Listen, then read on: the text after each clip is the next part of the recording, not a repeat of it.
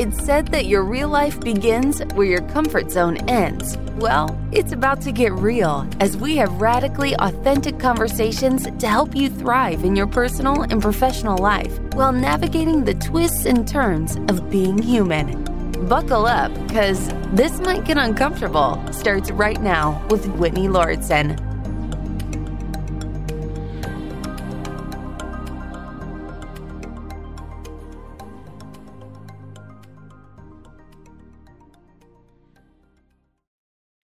I feel like I'm over here beaming because I'm so excited for this conversation with Lloyd today, who I found through TikTok. And Lloyd, you are exactly what I imagined you to be.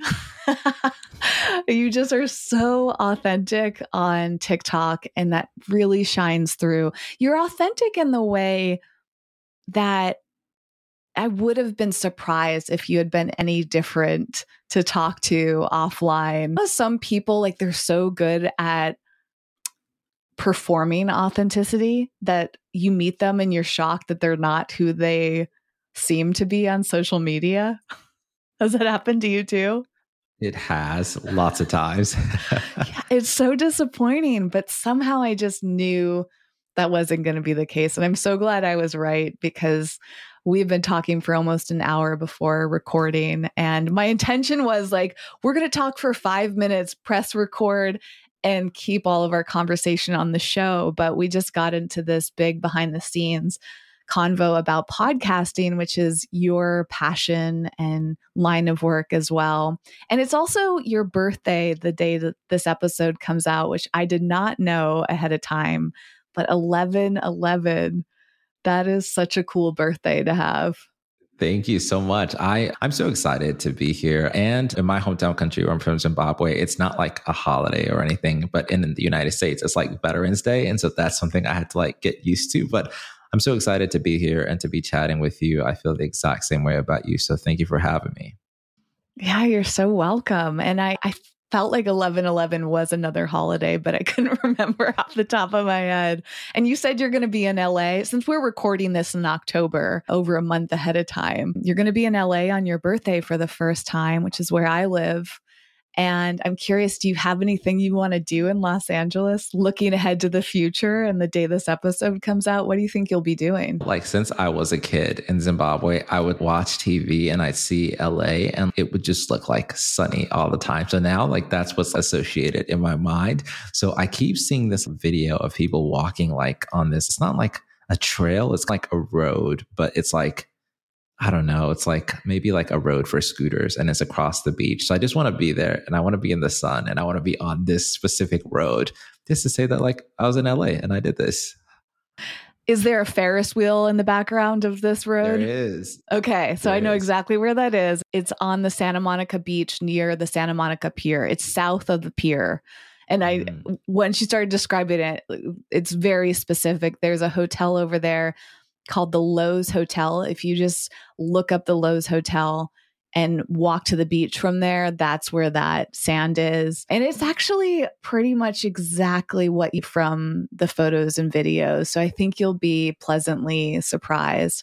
I remember when I went to that area for the very first time, I grew up in Massachusetts, where I'm currently recording from today. And my dad and I went to Australia. He was doing business out there, and I was obsessed with Australia as a little kid. So I got to tag along, and we had a layover in Los Angeles. And like you, I had always dreamed of going there, and I'll never forget what it was like to go to the beach and see people rollerblading and walking with their surfboards. Truly, what in the movies and TV, that part of LA feels like it's out of a movie. So I can't wait for you to experience that. And you could go there for a sunset and have some food down there. Yeah, go to I'm the so pier excited. if you want. It's going to feel like a movie. So cool. Yeah, I think it will. I hope I'm not like making it, overselling it, but I think you're going to really enjoy it. And I hope it's not raining like the few times out of the year it does. Just be prepared, because it does get chilly this time of year by the beach. So that was one thing that I was not prepared for, because I think you just assume it's hot all the time in LA, Right, exactly. but it can get chilly. One thing you and I talked about ahead of recording was your history moving from Zimbabwe to the United States. And it sounded like it wasn't that long ago. Did you say 2006? That's right, 2006. And I guess that's farther away than we would like to imagine. But does it feel like do you still think a lot about your time back then? Do you feel like you're new to the US? What's your state of mind coming from a completely different part of the world and now integrating into the US culture? Yeah, I like to think that being from Zimbabwe has shaped me and has played a big role in my identity. I left Zimbabwe when I was too young to really appreciate its beauty, but I also got to America a little too late to really embrace all of the things that some of like the other kids in my class were embracing. So I've kind of felt like I'm without a home in that capacity. But even as I grew up, when I landed here in 2006, I was about 12 years old and I'm about to turn 29, I think. Yeah. And I think that I spent like half of my life there and a little more than half here. And so in that regard, I feel as I think about just my passions from like my line of work or maybe like my outlook on the world, a lot of how I perceive the world came from my time in Zimbabwe. And do you feel like that's influenced your podcasting career? Like, how did that come about? And how does that show up in the conversations you have as a podcaster and your passion for the production side and the creation side of podcasts? I would love to hear that whole story, that evolution. Yeah, absolutely. So I think that from the time I was a kid to what I do now, I've always just felt like I was searching for purpose. That's the common theme in my life. Like I wanted to find like my thing. I think some people naturally know they're good singers. They know they're good actors, or maybe they know they're entrepreneurial, or like some of my other colleagues, they were just like good students. They knew they were going to go to college, become a CPA or whatever they chose. I felt like I never had anything like that. And I listened to my first podcast in 2015. I was working a dead-end job and it was like terrible. Like I'd literally go to the bathroom and cry on my lunch break. That's how like bad it was. And so basically I would go to this job and from 9 a.m. to 5 p.m., I'd listen to podcasts and do my job. And that's how I'd like make the time pass by faster. And so that was the first time I realized, oh my gosh, like this podcast medium, that's so amazing. This is the only medium where like I could be at a job, I could be listening to something, I could get educated, and it's free, and I could do it while still doing other stuff. It's not like I could do that with TV or music. And so that was the first time I realized that this like medium had a lot of potential and it was just starting. From that point, I produced my first podcast in 2019. And then in 2021 is when I decided that I love this. I'm going to become a student of this like art craft and try and learn as much about it as possible. Wow, I didn't realize that you and I have a lot of similar timelines for this. Yeah, tell me yours. In 2015, I had another podcast. And one of my big regrets now that I'm really in the podcast world is not keeping that show going, because imagine what a show could be if it had started in 2015 or earlier, because I learned about podcasting when I was working at the Apple store. And I have these distinct memories of teaching people about podcasts. So that must have been like 2006, 2007, like really early on.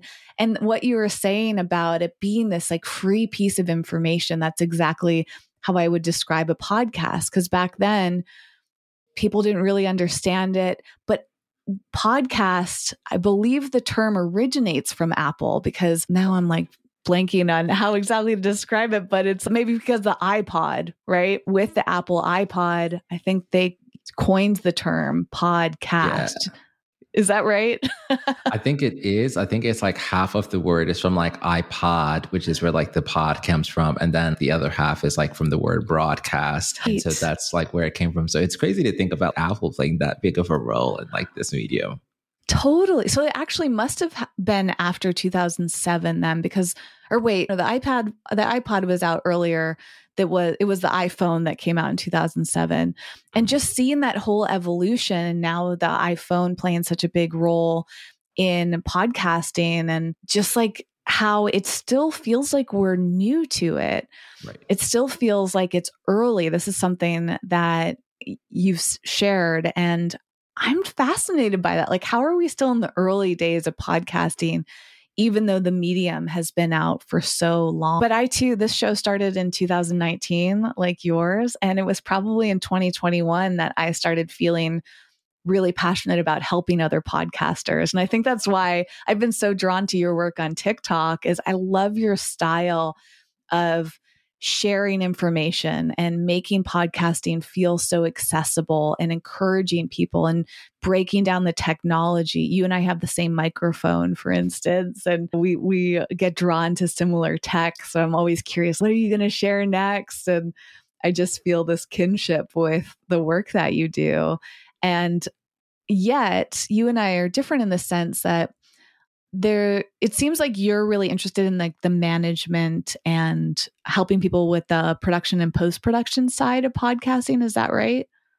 That is. And I'm still figuring that out per se. I'd say my original passion was like, hey, I wonder if I could get like 1,000 people to start a podcast. And that's like where my journey on TikTok started. It's pivoted over the last few months now to, hey, I wonder if I could help like business owners and creators like manage their podcast. And so if there's a creator that's really talented and has a great idea, but maybe doesn't have enough time to manage their podcast, I wonder if I could do that for them. And so it's evolved. And I feel like there's a few different ways that I'm trying to help people, but all roads lead to everyone needs to have a podcast.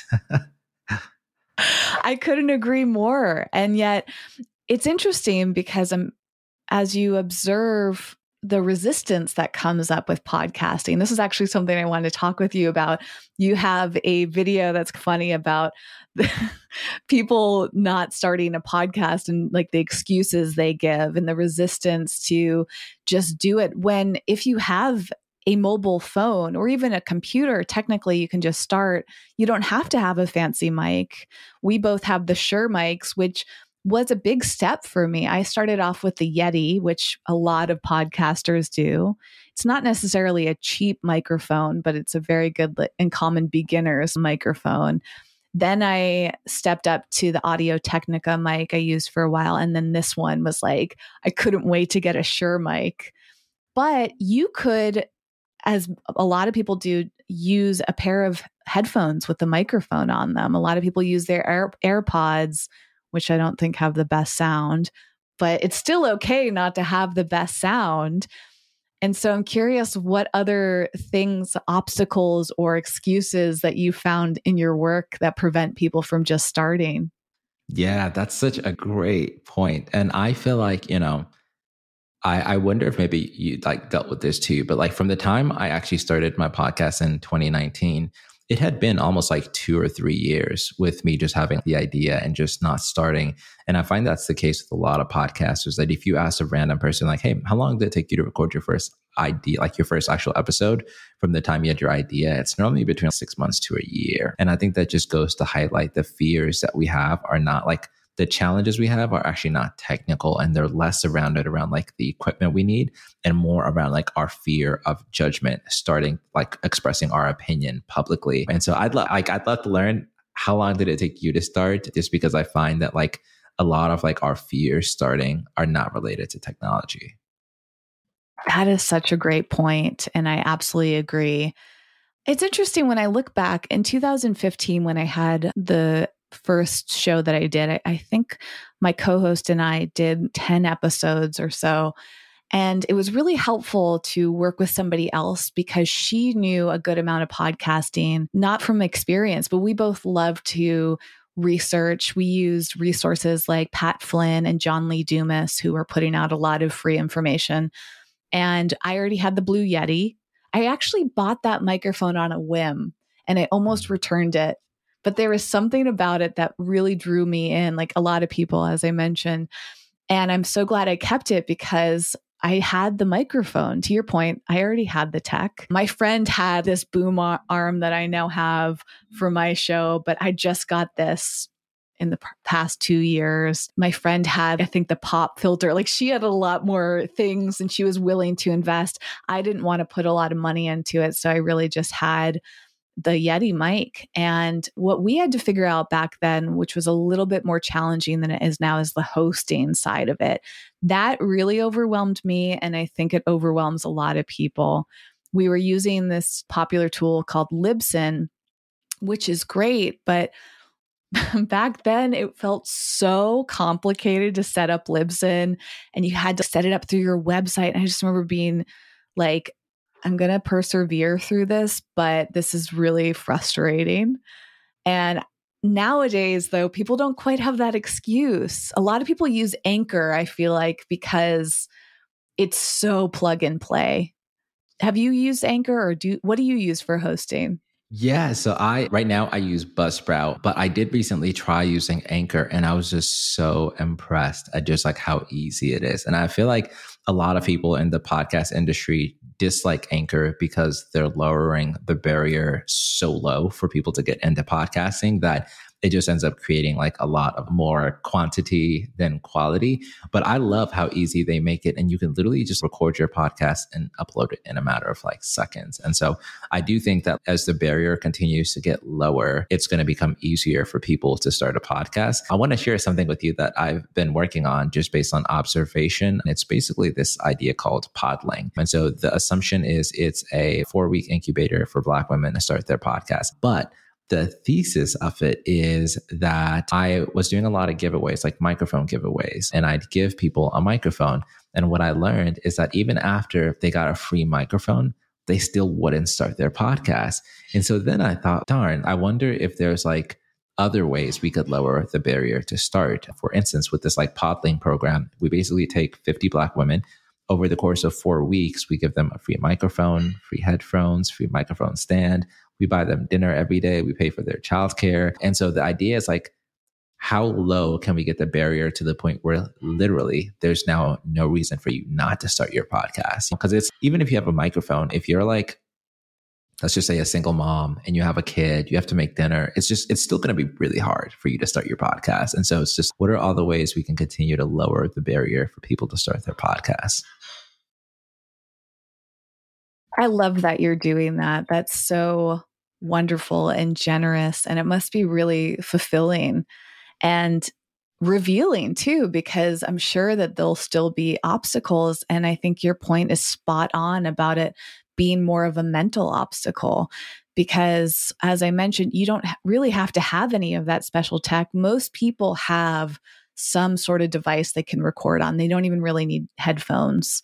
And I always try to be transparent, like my Apple AirPods. I know these are expensive, but I worked my way up to getting these, and they felt valuable to me over time. And the same with the mic, but you really don't need any of that stuff. It doesn't have to look a certain way or sound a certain way, as long as it's clear enough where people can understand you. But the next step that seems to be an obstacle, Lloyd, and I'm curious about your thoughts on this, is, and something actually you brought up on TikTok, is how you use a tool like Airtable to set up what your show episode is going to be. And it looked like from your Airtable that you actually have a structure for your show set up to help you work through it. And there are podcasters like me who just wing it and flow, and it's conversational. But do you consider yourself a podcaster that has more structure and more planning before you ever press record? Yeah, that's such a great point. And I find that personally, originally when I started like my podcast, it was heavily scripted. And so I basically wrote down every single word I was going to say. And at the time when I started, it was a solo podcast. It was just me. And so it almost felt like I was writing an essay and I was reading it. But now I'm trying to become less scripted. And so essentially what I do now is just have these core pillars. And so I break them down, and I might have, let's just say 4 pillars. And the first might be like, hey, tell us what you do. And so I may ask a question like, if you met me at a happy hour, like, how would you introduce yourself to me? And then within that pillar, I may have a few follow-up questions. And so I'm assuming that you may say, I'd say my name is John and I do X. And so my follow-up question would be A, and then follow-up question number 2, B, and then C. And so in my mind, I don't know if each of these core pillars are 7 minutes, that's my entire episode. And if each of these follow-up questions are a minute, that's how I get to the 7 minutes. And so my whole thing at first was like, I just don't want it to get awkward, and I didn't want it to feel like I don't have any questions. And so breaking it down in this capacity basically ensures me that if you're talking for at least 30 seconds to a minute for each question, that's my entire episode. And so it just simplifies how to start up episode, especially when you have a guest and you have to think about what to ask them and how you want the conversation to flow. Lloyd, I want to go back to your work supporting female Black podcasters. I'm curious, why them? Why are you looking at that demographic? Yeah, that's such a great question. I tend to find that, so just like in the world of podcasting, like the Black market as a whole is just like underserved. There's just not enough content for Black people, just in general. There's actually a study that came out by Sirius. And one of the things they found in the study was that 59% of people said that they would listen to more podcasts if there was more Black hosts. And so that's like just the first like thesis problem, right? Like we could get more listeners, which means more advertising if there's just more Black hosts. And so within that medium, I find that Black women generally have so much to say, but don't necessarily have the platforms to say it. And so to me, this just seemed like a really cool opportunity to empower people. And I've tried to make this entire incubator just like completely Black run. So even we have 4 instructors, all of them are Black. We have a moderator, all of them are Black. And so it's just like really cool that like the only thing I'm doing is just like organizing it, getting the people together and trying to get like the funding for it. But I think it's really cool to see this like incubator that's completely Black run just for Black women. I'll pause here to summarize why I'm so thrilled to have Zencastr as a sponsor of this show. Whether you're a listener who may feel interested in how podcasters make things happen, or perhaps you're a podcaster yourself, you're working on a podcast, you want to improve a current podcast, you're thinking about starting a podcast, I highly recommend Zencastr. One of the many things I like about them is that as an all-in-one web-based solution, they make it so easy to do post-production. And that's the process in which you're mixing your tracks, you're combining audio and video, perhaps, you're normalizing loudness, which may not make sense if you haven't done this before, but it really just makes your podcast sound good. Maybe you want to reduce some hum, other enhancements to your show, make it sound like it was recorded in a studio. You can do all of that in Zencastr. And I find this super fascinating. I remember before I started this show, I was like, how do podcasters do things? This is so overwhelming. And when I found Zencastr, it was a huge relief because prior to that, I was doing it in this very manual piece of software. And I was confused. I didn't know how all of the bells and whistles worked. Zencastr just makes everything so simple. There's a ton of tools there, but it's really easy. And this is great for someone who wants to do it all themselves. So maybe I've planted a seed in your head and you're thinking about using Zencastr, or perhaps recommending it to someone else, even if you're not a podcaster yourself. I want you to have the same easy experience. So go to zencastr.com to check it all out. They have a free version. If you want to use some of the paid features, you can get 30% off your first 3 months of that. Go to zencastr.com/pricing and enter the promo code WELLEVATR, WELLEVATR.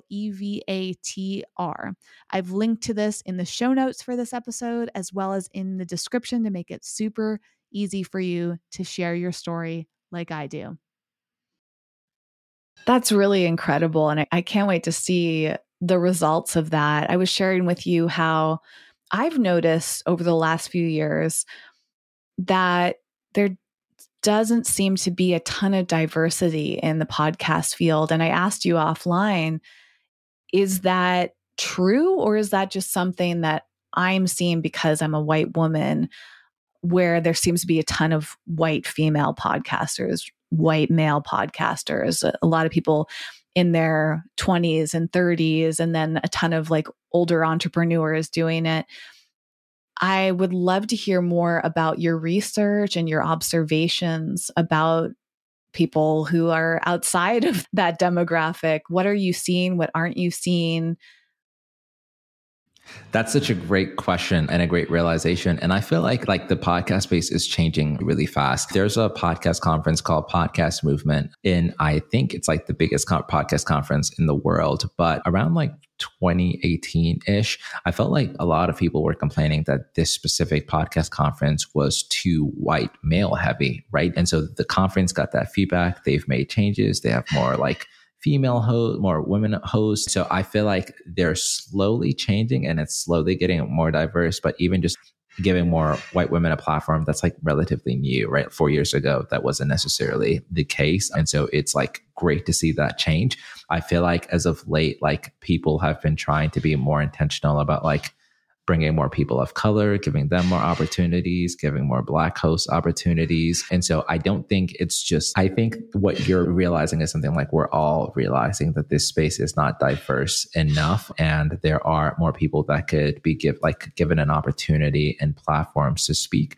both as it relates to like, hey, we need more hosts, but also just from like an advertising standpoint, from like a business standpoint, from even a technology standpoint. And that honestly is like my big fear. Honestly, I just think if you look at, for instance, all of the hosting companies that exist within the world of podcasting, only one of them is like a Black owned company, even though there's so many hosting companies. Like I constantly hear people complain that like we have way too many hosting companies. Like it's just like overwhelming, but not that many of them are Black owned. So to your point, I think that the industry is still so young that we get to play a role in forming what we want it to look like in 10 years. And I'm just grateful that we're thinking about these sorts of things. And I just don't want like the podcast industry to end up like the music industry or the film industry, where it's like, hey, we have all these people of color that play a big role in turning the industry into what it is, but they don't own anything. That's just, that would be terrible.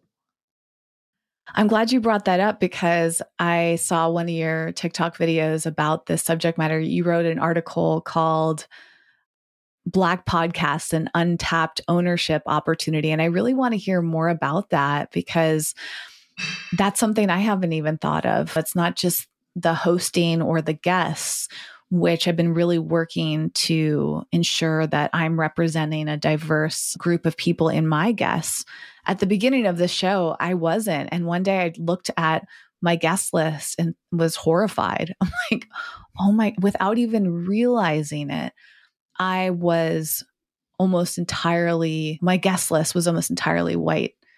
And even the lack of diversity in gender, I can't remember what the balance was, if it was mostly women or mostly men, but I had to be very intentional about it. And then when I tried to be more intentional, I found it really challenging to find guests of color, but also different marginalized people. One thing I want to work more on is people that have different bodies. That's something that not always being an able-bodied person, for example. I want to focus more on disability. So many forms of diversity that I don't see on other shows and I didn't see on my own for a while. And I'm so grateful that people like you are working to amplify voices and help people find each other. But I want to hear more about this ownership side of things. What does that mean to you? And what are some of the opportunities for Black people or other forms of, or people beyond the white community or the white able-bodied, et cetera? What are the opportunities for them and how do they start getting involved in your opinion? Yeah, thank you so much for saying that. And I think to your point that I think diversity of any kind requires intentionality. And I'm so excited to see that like a lot of the hosts in the podcast space are starting to think about their audience in this way. I think for me, my passion lately has just been like, how do I get as many Black people as possible to gain ownership in the podcast community? And so what that means for me is like, a lot like the podcast industry is $1 billion industry. And that's because we have advertisers, we have analytics companies, we have companies that produce microphones, we have companies that produce conferences, we have companies that their entire job is to write captions for your podcast. That's all they do, right? And so we have all these businesses, they get seed funding. I don't know if you saw this recently, but there's a hosting company that was acquired by Acast a few months ago, and they were acquired for $34 million. So it's like the podcast ecosystem just as a whole is doing like really well, and it's going to continue to grow really fast. We need to make sure now that Black people not only understand that like the podcast industry is growing, but also that there's a huge opportunity. I constantly hear business owners say, I'm starting a business. I just need a niche. I just need an area to focus. The podcast industry is like a perfect industry to focus. It's growing really fast and it's like underserved. So it's there you go. And so I think the more Black founders we have, the more diversity we have, I think the more of I think that will start to be reflective in not only the type of content we see, but also the types of creators we start to see when it feels great to be represented. Even one of the things I say in the article is, ironically, the only Black owned podcast hosting company is also the only like hosting company period in podcasting that's paid me to do some like content work for them on social media. And when I was talking to the founder, his name is Patrick, he's so cool. There was just like this, I don't know how to describe it. It felt like I was seen, and we both had this look where we just stared at each other, and it was like a surreal moment, and it just felt good to be like represented. And so as like a creator, like I would love to see more of that. I would love to know that like the microphone that I'm using was made by someone that looks like me, and that is possible. And so I'm hoping that in the years to come, we start to see more of that. That is so powerful. I feel so moved by hearing that. And I feel like it's so important to vocalize that, because for me, I've had the privilege of seeing a lot of people that look like me and seeing them as founders, seeing them as guests, as hosts. Like I've had that example over, and I don't know what it's like to not have that experience. Do you feel like there are other barriers to entry in the podcast world? Is there racism? Is there lack of resources? Is there financial obstacles? Other things that are coming up that are making it hard for marginalized communities to get involved? And if so, how do we overcome that? Yeah, that's such a great question. And I think that there's a few different things that are happening that make it a bit challenging. I think the first is like a lot of like these business owners need support. So when that Black founder does decide he's going to start a hosting company or a microphone company, they need like our support from like the Black community. And then I think the second thing is they need like opportunities. I was a bit disheartened when I went to Podcast Movement this last August in Dallas, and there was no dedicated like stage. There wasn't any dedicated events for like Black people. And that kind of sucked. And you could tell like a lot of people were frustrated about that. It also was not lost on me that when I'd go to like happy hours or events and stuff, let's just say there were 400 people there, you just slowly start to see all the like Black people like slowly group in one corner. And I think part of it was just like this weird feeling where it's like you're seeing another Black person and you're like, oh my gosh, like you podcast too, or you do what I do. And it's like this cool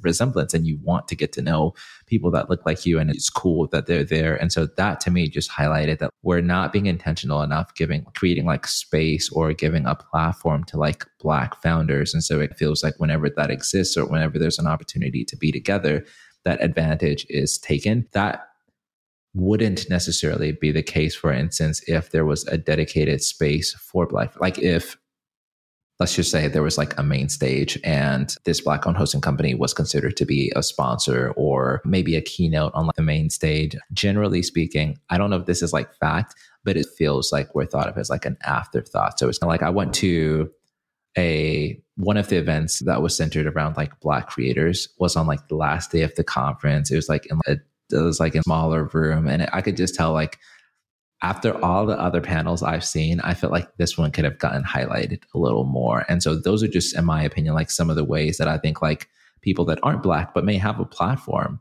could play a role in like helping a Black founder. And I do think that like the podcast community is like pretty supportive. It's not perfect, but there are lots of people that do DM me and say, hey, like I'm reaching out, like I saw this opportunity, like how can I help? Who do you need me to introduce you to? And they're just trying to help me as like a Black founder. And so I do think that there are some people that are like doing a good job of this, but I would love to see more of it as like the industry continues to grow.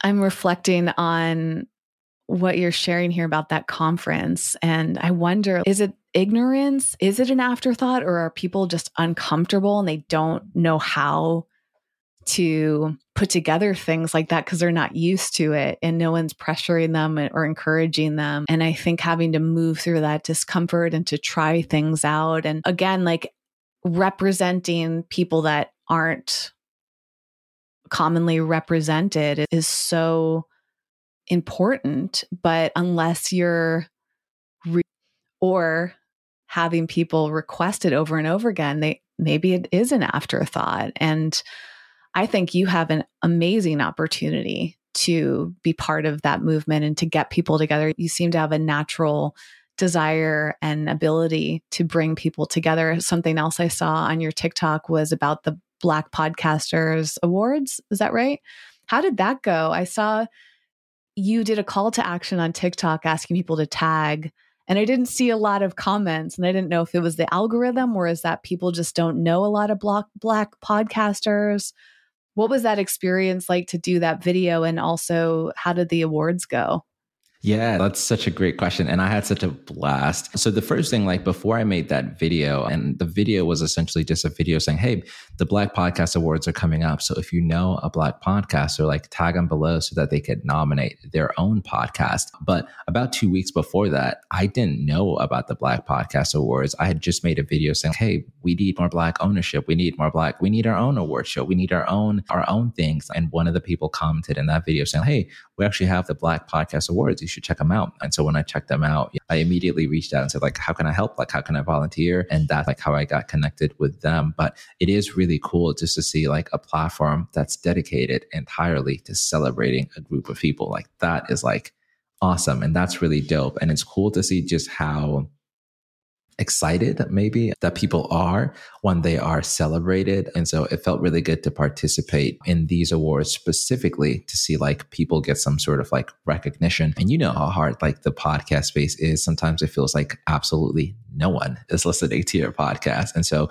to have a set group of people say, we're going to listen to your podcast, we're going to celebrate it, we all loved it, and you're going to be nominated or win an award, really goes a long way. And I sometimes feel like award shows as being like very vain, and I don't personally care about their like accolades. I feel this way about the Oscars every year, but I could see like the value in this specific way where it felt like I could see like this moving the needle and this like making a tangible change in someone's life. Absolutely. And even for me, not being a person of color, but really interested in learning more and hearing more from other people and finding ways to amplify their voices. I was so excited when I saw you posting about that because I want to find those people too. And I feel like it's hard because there doesn't seem to be, that I know of, a great resource. And I'm in a lot of podcast groups and I get so frustrated because it's, for example, one of the groups I'm in is so dominated by other white women. And a lot of them are coaches and they're wellness people. And I'm like, you're too much like me. I want to find people who are different from me in all different senses, but I don't even know where to look sometimes. And I also worry about the approach is my desire to hear from different people is that I don't want that to come across like I'm seeing them as a token or I don't even fully know what words to use. I don't want them to feel like they're being like used or taken advantage of because I'm interested in learning from them. That's been a challenge too. And I'm curious about how you can be mindful about bringing in different voices and truly showing them respect and deep desire to connect with them and not in a superficial, I'm using you for something way. Yeah, that's such a great point. And I don't think anyone's really spoken about this just yet, but I think to some degree we're all thinking about it. And I think here's what it like really boils down to is I think that in general, people know that like the podcast industry is growing and the podcast industry is heavily fueled by advertisers. And so the advertisers are constantly thinking about, and not just advertisers, like even like conference hosts, right? They're constantly thinking about like, how can we like amplify what we're doing to get more sales? So say we take a group, just like our Black audience, for instance, right? Like one of the things that Sirius highlighted is the Black podcast economy is worth almost like $1 trillion in spending power. And I may be butchering that number, but it's like an astronomical number, right? And so if I'm a person that has like a business, an advertiser, a conference, I know that I need this audience, right? Like I know that like to increase my sales, like this is an area I should be investing in. And so take whoever, I'm not going to name any names specifically for this podcast, but it feels like to me that I think people feel taken advantage of when they feel like you don't necessarily care about the community, but you care about what the community can give you. And that may look like thinking through like how you can invite as many Black people to your conference without necessarily putting any Black people on stage, for example. And so I think there needs to be, I love the word you use, which is just like some sort of like mutual respect, some sort of appreciation. I think just even like hearing those words like go a long way in feeling seen, feeling valuable, feeling not you. And so I think that like approaching anyone and keeping those things in mind, I think goes a really long way in making people feel like you actually care about them. And so that doesn't always feel that way when people put on conferences where we don't feel seen, or they're constantly talking about Black content without taking in mind who it may harm. And so I just appreciate that perspective. And just that is even something that you're keeping top of mind. Yeah, it triggers me a lot to see things when they feel performative. Like in general, like, and when I learned that word in the context of like racism, dismantling racism, and we saw that so much in 2020, and I was trying to figure out like, how do I speak out about these things I'm passionate about? And that's where I really started to understand what performative action was.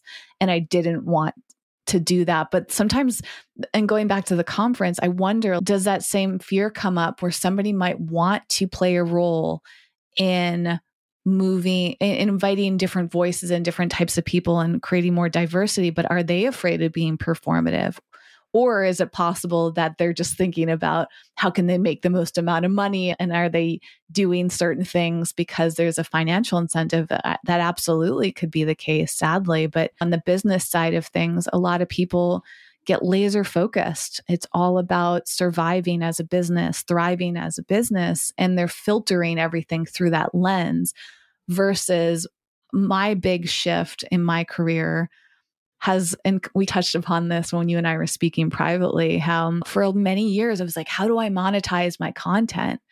But I had to go back to like, why did I start this in the first place? What do I care about? This isn't about the money. Yes, I want to survive. I want to be able to pay my rent.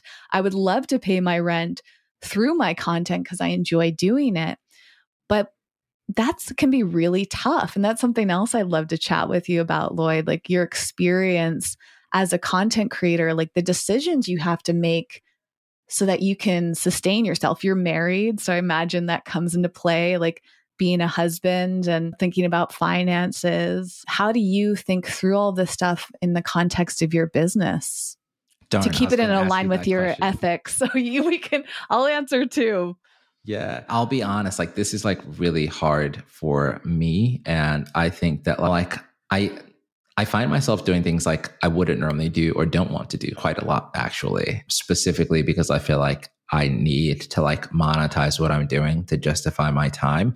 For instance, like there's lots of sponsors I work with and create content on their behalf that I love and agree with and support, but just don't enjoy it that much. And if I had like unlimited resources, I probably wouldn't do it. And so I think it's a healthy balance between thinking through what is like the larger mission we're trying to accomplish, which is that we need money to keep doing the things that we're doing that we enjoy. And so that may mean we need to do some short-term things that we don't necessarily love, aren't like unethical per se. And so for me, and I've always just like, you framed this question so well because I'm breaking it into two aspects, which is just like tangibly, realistically, practically, how do we make money on a day-to-day basis from our content? But there's also this ethical standpoint that is also really important. And to me, that is really big and it's a core pillar. And I find that my overall approach just with life is that treat people well and things will always work out as they should. And I just believe that God is like working things out on my behalf and that I don't necessarily need to like advocate for myself in that way, that if I just try and always do the right thing, treat people well, and sometimes that might mean you get taken advantage of. Sometimes that might mean that you may not get like the last word always, right? But just believe in that in the grand scheme of things, like things will work themselves out to your favor, I think is like how I try and stay like on the right side or the ethical side of things. But I do want to hear your answer, because I was just going to ask you this before you asked me. It's really tricky. I've been in the content creator world since 2008 and seen so much shift. Before even the term influencer was being used, I was trying to figure out how to monetize. And I've leaned mostly towards, and have continued to do this, especially in more recent years, like educating others. What you're doing, like supporting other people directly versus supporting the brands. While I do sometimes work with brands, and I do occasionally have sponsors of the show, I have a sponsor right now. The last few months, I've been grateful to have a sponsor. That's not my primary focus, and I don't want that to be my primary source of income, similar to what you've been saying, because in the past, when I was really focused on working with sponsors as my main source of income, I felt like it was easier for me to compromise my ethics. I'd let things slide. I'd be like, this isn't exactly what I believe in, but it's close enough. And I probably would buy this. Like, I would find myself not fully in alignment, and I'm not good at faking things. Don't enjoy it, I should say. I guess I could act and really pretend, but deep down, the entire time I'm doing a performance, I feel awful. And when it would come to doing like a sponsored video on YouTube, for example, I'd be like, this feels horrible. I also started to realize that the money I was getting paid didn't even feel worth it, because it just doesn't feel good. And sometimes I've worked with brands where the people at the brand were really unpleasant and they treated me really poorly. In fact, a big turning point for me was, I think in 2020, there's this one campaign I got for social media, and they weren't paying me very well, but it was something I cared about. So I was like, great, like I believe in this. But it was the way that they treated me that ultimately I pulled out of the campaign last minute. They also, in the contract, were really taking advantage of me. And that was the final straw. And I became a big advocate for content creators to read anything that they're signing, contract agreements, making sure they're writing their own whenever they're doing a brand deal, which a lot of people don't do, understanding the language, how your content can be used, because sadly, you might think that you're making money, and yes, it might pay the bills, but how could this company possibly take advantage of you? How are they treating you? Do they value you? Are they treating you like a human being, or are they treating you like another way to make money with their company? Kind of what you said. And sadly, I've had a lot of the latter experiences. So I pulled back, and it shifted my relationship with social media. But the positive is that I found through podcasting, there seems to be more value, and like people in general started taking me a little bit more seriously. And I think it's because podcasting might still feel like a mystery and something new and unexplored. And like you've been saying, it's not super crowded yet. And even the people who get in on a podcast still have to prove themselves. Like, it takes a lot of work to grow a show. Yes, you could do it through all these free tools, as we've talked about. The barrier to entry is not very high, but for finding success in the podcast field, it takes a lot of time. And that brings me to something else I wanted to chat with you about, but I'll pause because you might have a follow-up question. Yes, that was so well said. You said that so beautifully. And I resonate with a lot of what you said. Just as I heard you talking, I could literally I feel how you feel about this. And even more specifically, there's just times where I felt like the money for the work I'm doing for brands starts not to like feel worth it. And to your point, it's that being creative and figuring out ways where that doesn't have to be the case is so important. But I don't know that people understand that until you go through an experience like this. So true. Yeah, you have to have some of these bad experiences first, sadly. And then you just have to be resilient enough not to get too jaded from it. TikTok's a great example where you and I met. I've gone through phases of doing a lot of content on TikTok. And right now, I barely ever post on there. I actually record a ton of videos with the intention of putting them on TikTok. But even when money's not involved, I want to feel like an ease and a flow to content creation. Otherwise, it's not worth it. And TikTok actually feels like a lot of pressure. I'm curious if you feel that way, Lloyd, because you seem to be so consistent with your videos. They are very well done. They're very well thought out. Does that take a lot of time and energy? And do you feel pressure on the platform to perform in a certain way? I resonate a lot with what you said earlier, that I find platforms where people are kind to me, right? So I don't post a lot on Instagram. I don't post a lot on YouTube. I'm not even on Twitter. So if I feel like there's any chance where you're going to be like trolling me, posting me in comments, just not the platform for me. And so TikTok feels to me like people are supportive, they're kind, and I love that about it. I do also go through like phases where it feels like, okay, like I'm in my flow, I've got my schedule, I'm consistent, topics are flowing. So I'm creating 3 to 4 videos a day, nonstop, no problem. Great, let's go. When I first started on TikTok, there was a point where I was doing like 6 to 7 videos a day, which is insane, and I don't recommend it. And so now I feel like with TikTok, I'm trying to be a little more intentional, but also trying to give myself grace, right? And understanding that like the last 2 weeks when I moved and relocated, I didn't post any content, and that felt so good. Like it felt like a good vacation and a good break. And now I'm slowly trying to get back into it and just giving myself permission to do that. But there is a pressure for me to keep creating. And when I don't create, I feel like I'm missing out on something. That's very relatable. I do have that FOMO feeling, but I've actually learned to embrace that over the last few years, that I stepped back around the time when the pandemic started in early 2020.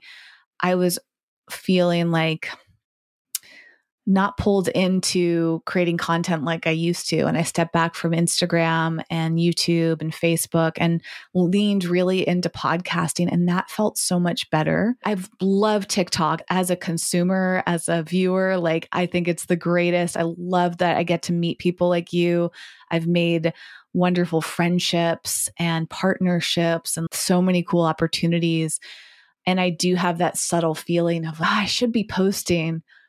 But what I've learned is that you have to balance it out, like you said, and being intentional. And you have to really evaluate, are you doing this for yourself? And usually the answer is no for me. And that's what I know. I'm not going to spend an hour making a video. Like, even if it's already filmed, I still have to edit it. I want to think through it. And then that awful feeling when you put a ton of work into something and the algorithm doesn't show it to anybody. And you have to, I basically have learned to ask myself, is it okay if nobody sees this? Is it still worth posting? And if the answer is yes, then I'll probably do it. But if I'm posting for views, that's usually a sign that it might not be the right choice for me and worth all the time and energy, because I have no control over how many people see content. Just like you were saying, I have no control ultimately over the podcast. I can do all this work to optimize things, but a lot of times I'll go in my analytics and they won't be the results I was hoping for. And I have to be okay with that. 100%. And there's so much here. That's such a great point. And I feel like part of what I've been thinking about is there's like this weird feeling, right? Like where people will message me and say, hey, like, I started my podcast because of you, and I'm on episode 2, and it's so amazing. And then I just think back to what having a podcast did for me. And it's, there's no way I would have even been able to like create on TikTok. I was like terrified of creating content online. And a podcast was like the first thing that really gave me the confidence of like, oh my gosh, like I can do this. I did this. Like I created this thing and like people are listening to it. And so when I think about like all these people that are creating their like podcasts, I just wonder, darn, like, I wonder if I'm trying to think more that like one person saying I started my podcast is the equivalent of 1,000 views, right? And so having 4 people say they did something and they actually like made an action, they bought a microphone, they recorded, they overcame the fear, that it has impact. And so I like to think of my community as being like hyper engaged, even though it's not like super big.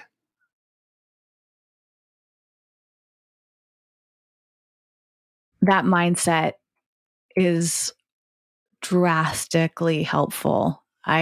It's hard though, because there's so much pressure to get followers and views. But I have learned over time to feel that pressure and let it go. And I just went to a trade show about a week ago, and I was talking to all these different companies there. I go there because I love natural products, and the show is a big showcase for foods and drinks and body care, etc.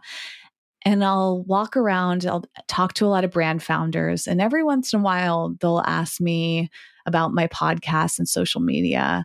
And then they'll ask like how big my following is. And I'm trying to develop an answer to that, because it makes me really uncomfortable when someone's, oh, how many followers do you have? I'm like, really? You just met me and this is how you're evaluating me? If I give you an answer that doesn't impress you, does that mean the conversation's over? That's such an awful feeling. But I can't blame people for asking those questions, because we've been conditioned to do that. And over the past 10 years, like that has been such a huge part of our society, of like follower counts equaling value, view counts equaling value. And as a creator, if you're in this for the long run, I think it's really wise to not be so focused on that. That also plays a role in the diversity side of things, Lloyd. I have to recognize that not everybody has equal opportunity and success. There's a lot that goes into success. It's not always what it seems. Like people buy their success. People have connections. We're learning a lot about nepotism and like people that get a leg up because of their family, or there's so many factors that go into what somebody achieves. And for a while, I felt like I would be pulled into having guests on the show, for example, because they had big audiences. But I learned through that just because someone has a big audience doesn't mean that they're going to draw an audience to you. And I would so much rather have valuable conversations that have nothing to do with somebody's following or success metrics. But if they can add value to my life and just a few people that listen to this show, that's what's most important to me. But that's like a daily reminder, because on the outside, there's so many people saying, but don't you want to grow your numbers so you can get sponsors? Don't you want to grow your numbers so you can impress people in conversations? Do you go through this too, Lloyd? Like, where are you at with that mentality? That is such a great, oh my gosh, you summarized so many amazing points. And I just want to point out too, I think that like, specific to podcasting, I think there's like a lot of nuances that aren't accounted for. So there's a video I posted recently where this guy who's a successful podcaster is talking about his friend who also is a successful podcaster. And granted, like they get a large number of like monthly views, but of monthly downloads, I'm sorry, but their total revenue is like $10 million. And so the guy is explaining they're able to make $10 million from their podcast because that same audience that listens to the podcast also buys their educational content. They also go to their trade show. And so the guy continues to make this point that I'd rather have 35,000 podcast downloads, which is a large number, versus maybe, let's just say 75,000, let's just say YouTube subscribers, for example, because the number of podcast downloads needs to be multiplied by the commitment of that specific subscriber. So if a podcast listener is more committed to the show, they're willing to say every single week, I'm going to give you an hour. That is significantly greater than maybe someone that's willing to watch a 5-minute video on YouTube.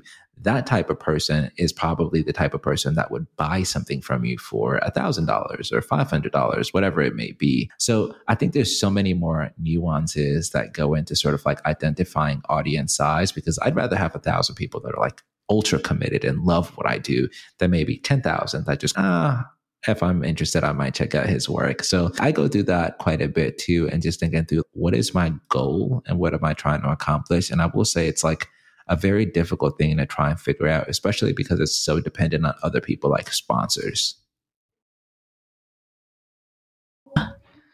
Yes, you also summarized that so well. And that's such a great point.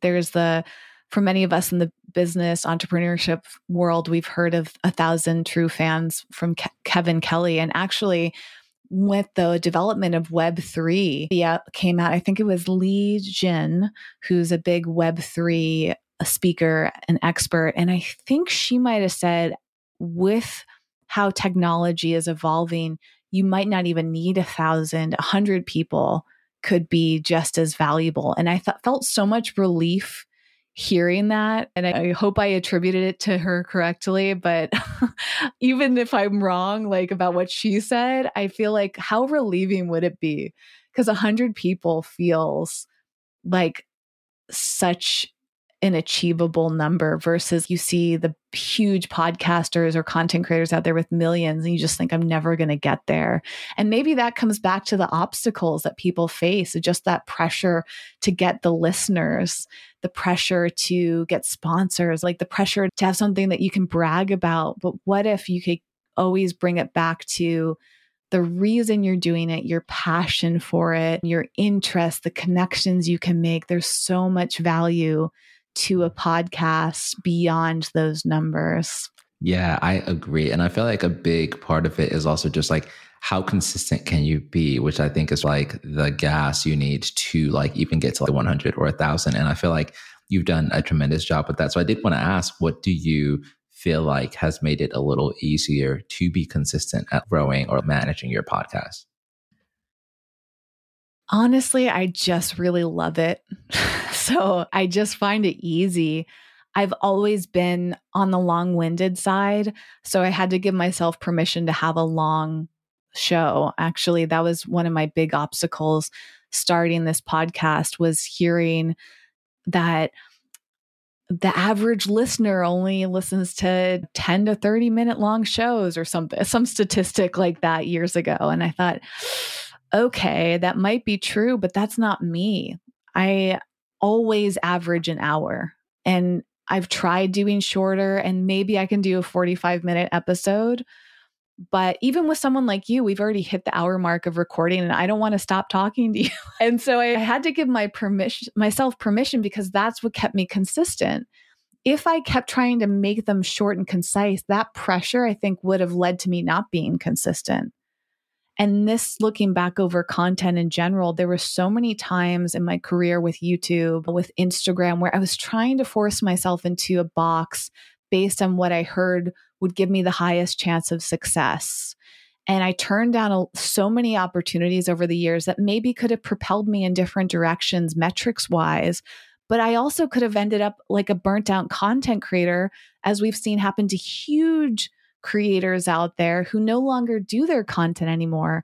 And I wonder, did the pressure become too big? Did it grow too far beyond who they are at the core that they couldn't sustain it? I don't want to be that person. So ultimately, coming up on almost 400 episodes of the show across the past 3 years, I've been able to be consistent because I'm leaning into authentically what brings me joy and not being attached to all these metrics of success and income. But that in itself is also a privilege. And I think is important to recognize that I don't have to depend on the show for income or metrics, because I get validation through other parts of my life and I get income from other sources. So does any of this resonate with you? And I want to toss it back to you, Lloyd, as we get close to the end of our time today together, sadly. Yeah. How do you think through these things, and how have you stayed consistent and passionate and growing with your work? Yeah, I'm so grateful that you've given us like this much time to chat, because like on my podcast, I tell guests like, hey, we're going to be together for the 24 minutes. It's going to feel very short. So just even at me being here, I felt very free and feeling like I could fully say like my full answer and not feel like I have to like make it more concise. I think for me, I probably could have been like a little further along just in terms of like metrics had I been more rigid and more systematic. I think part of what I've enjoyed this last year is just like saying screw it and just giving myself like permission to be a little crazy and try different things. And so if you listen to like my podcast all the way from like episode 1 on, you're going to feel very much, what the heck is this guy doing? It's just very random. And I tell people, I think about it very much like music. If I wake up tomorrow and I'm like, a solo episode that's 3 minutes would actually be great. Let's do it right now. I don't need like structure. I don't need anything. It's just, hey, today, this is how I'm feeling. Or today, I feel like interviewing my sister. Let's get her on the phone and let's like do a podcast right now. And so I like feeling like no one ever says Kendrick Lamar or whatever musician you like no one ever says to them like, hey, make your album like the last 5 albums, or make your album like this other artist. And so I love like the freedom of knowing that like Kendrick Lamar's every single album is different. And we love that. Like we praise him for that. And that level of creativity to me is like impressive. And I want that to be the case with like podcasting. And do you feel like that helps you stay with it versus dreading it? Because a lot of people are surprised when I tell them I do 2 shows a week and I'm up to almost 400 episodes. They're like, how did you get there? And I think it felt so easy. It flew by, versus I could see how if I did my show differently, just like a job I didn't like, I dread it. And I probably would have been like, why am I even doing this? This isn't satisfying. Have you had that same experience? I feel like I have. And I feel like the key word you mentioned, I think, is satisfaction. And for me, it's like, I think like my second episode, there was a song that just kept being stuck in my head. And like by this artist named like A$AP Ferg. And at the same day, I had just dyed my hair blonde. And so I made an episode called Here's Why I Dyed My Hair Blonde. And I talk about like how I was walking. And after I like my hair was dyed, like I went in feeling like crappy. But after my hair was done, like this is like the song that came to my mind. And I like played that song in the episode. And I just felt like that level of like spontaneity, whatever the word is, felt great to me. Like it felt really good. And I like feeling like that gives me satisfaction. Just feeling like I can be different. I can be creative. This is still a creative medium.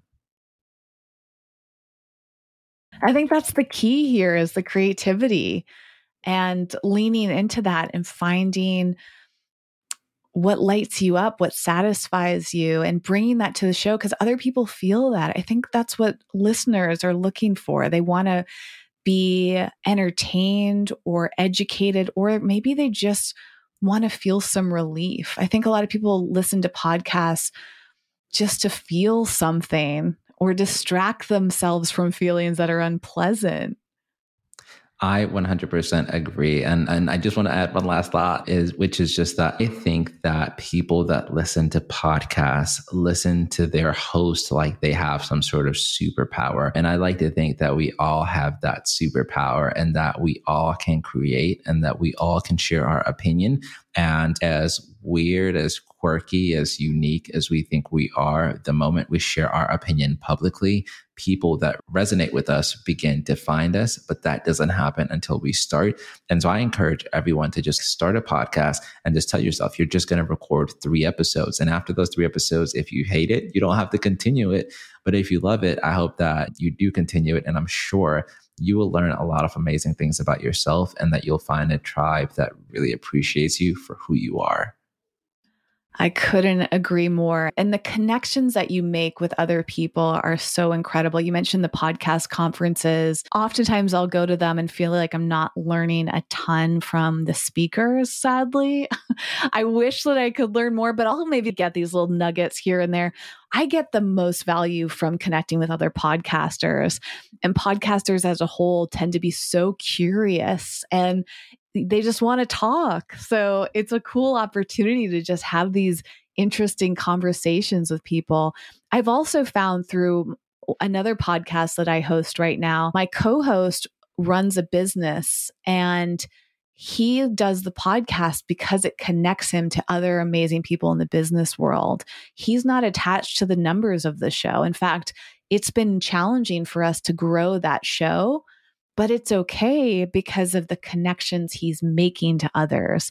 And podcasting gets you access to some incredible people that you might not have been connected to otherwise. And I'm at a point now with my show where people are constantly pitching themselves to be on here. And it's really cool because just random people I've never heard of are showing up telling me about their books or their projects or their missions. And I'm thinking, how else would I have been introduce this person. Yeah. And it's not only that, but I think it's like, I think meeting people is like one thing, but it's just like the level of like depth, right? So it's like you and I have been talking here for an hour. If let's just say if we were coworkers or neighbors, or maybe we just met at a coffee shop, the amount of things you now know about me just in this hour-long conversation, neither of us have pulled our phone to look at it, which would have happened if we were in person. It's I moved, I relocated with my wife. It's just imagine sitting with someone at coffee for an hour and just like talking to them. I just love like this art form.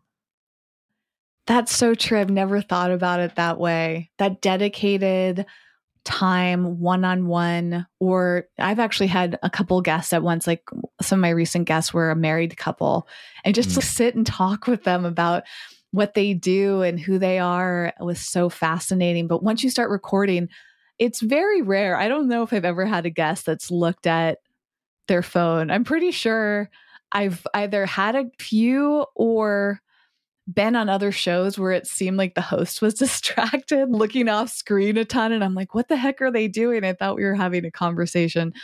But overall, people do tend to be very engaged and focused in a way that you don't really get in other circumstances. Yeah, that's really interesting that you pointed that out. And you're a great example of that, is you can find kindred spirits and learn so much and then share that conversation to others. That's been my whole aim, is I want listeners to feel like they're hearing almost a private conversation and getting to be in that observer, or what's the term where you're listening to someone without them knowing, a fly on the wall type of thing. Maybe I'm not supposed to be here, but I'm really curious. Voyeur, I think, is the term I was looking for. Just like leaning in and having a discussion that maybe you wouldn't get otherwise. Podcasts are really amazing. So I feel like together you and I have hopefully sold some people and considering podcasting. I would love to hear with what you're doing. You have the incubator. You're doing some of the management services, last I heard. What else could you offer for someone who's might be ready to take the next step? How do they get in touch with you? You said you're getting some things off the ground. What's the timing look like? Yeah, absolutely. So I would love to connect with anyone that's interested in getting more tips on podcasting on any social media platform. My username is @Lloyd, not George, and that's LOID, not George. People always try and call me George, so just figured I'd clarify in my username. And I obviously share daily tips on content creation for people that want to start their podcast. And I hope some people actually take me up on that. I'll be giving away a few microphones that I just got. And so I just try and make it as easy as possible for people to start. And can I just say too, I just want to say thank you so much for having me. I feel as I listened to some of your other podcasts, I knew this was going to be a great conversation just because you're such a great host and you do such a wonderful job, not only like researching and asking questions and making this very conversational, but this has been very helpful for me. I feel like I just went to a therapy session and I was able to like get everything off like my chest and express how I felt. So thank you so much for creating your platform for me to do that. I'm grateful that you feel that way. And it's funny because the chapter that I'm opening up in my career is as a well-being coach. So I'm like actually starting to find my podcast conversations evolving in a new direction based on how I'm being trained as a coach. And yeah, no better compliment to say like I can help someone feel more clear about who they are and what they want to do. And it's been so wonderful to hear you share all of this and just understand the journey, how you think about things. It's so compelling. And I also saw you've been working on your website. Where's that right now? Because I saw this from one of your TikTok videos maybe a few months ago, and it looks so cool. So your website is set up for people to listen to your podcast, follow you on social, work with you. Like, what do people get when they go to that site? Because I'm going to link to it in the show notes of this episode. Yeah, absolutely. I appreciate that. So the website, obviously it'll be linked, but it's lloydnotgeorge.com. And it's like the hub for people to learn like how they want to engage with me. The most exciting thing I'm working on right now is a newsletter for creators, and it's called Creator Hub. And the big idea here is that there's just so many resources, like even just financial resources. Like we were talking earlier about like the LinkedIn Creator Accelerator, which you get like 12,000 or something when you get in. There's just so many resources like that I run across on a daily basis, and people just don't know about them. And so I wanted to create a centralized place for people to come along, and I basically scour the web and I send you the most interesting things I found for that week so that you don't have to do any of that research. I'm glad you brought up your newsletter because I bookmarked it today to sign up for. Sometimes I'm on TikTok and I'm like, I'm not ready to leave TikTok, but I'm going to save something to do when I'm ready to get off TikTok. And your newsletter was one of them because it looks so great. I love newsletters like that. And the way you format it is really great. So that is on your website, easy to access, right? So if I link to your website, which will be in the description of this episode for someone right below the podcast player, you can go there immediately. And you can also find the full transcript of this episode. There'll be a video version eventually. There'll be links to everything we've mentioned today over at wellevator.com. That's WELLEVATR.com. And Lloyd's full bio is there, all his information if you want to get in touch, which I can't imagine someone wouldn't, because this has been so great. At the very least, if someone doesn't want to start a podcast, your TikToks are just so pleasant to watch, Lloyd. I just light up whenever you come on my For You page, and I'm really grateful for how you express yourself and your desire to support others, and just to meet another kindred podcaster has been so lovely. And I'm sad to wrap up this conversation, but it's a to be continued moment for me. Absolutely. We'll continue it on my podcast, and I'm so grateful that you had me. So thank you so much. Awesome. And yeah, that's another thing we'll link to that. Just make it really easy for everybody at wellevator.com, the podcast, the TikTok, the newsletter. I don't want to overwhelm you. So it's all in one place. And I really hope that you go check it out. Thanks again, Lloyd, for being here. Thanks to the listener. I'll be back again for another episode on Monday. Thanks for having me.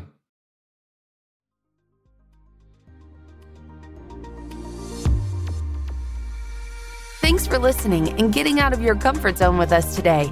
For show notes and more high-performance resources to help you thrive, go to wellevator.com. That's WELLEVATR.com.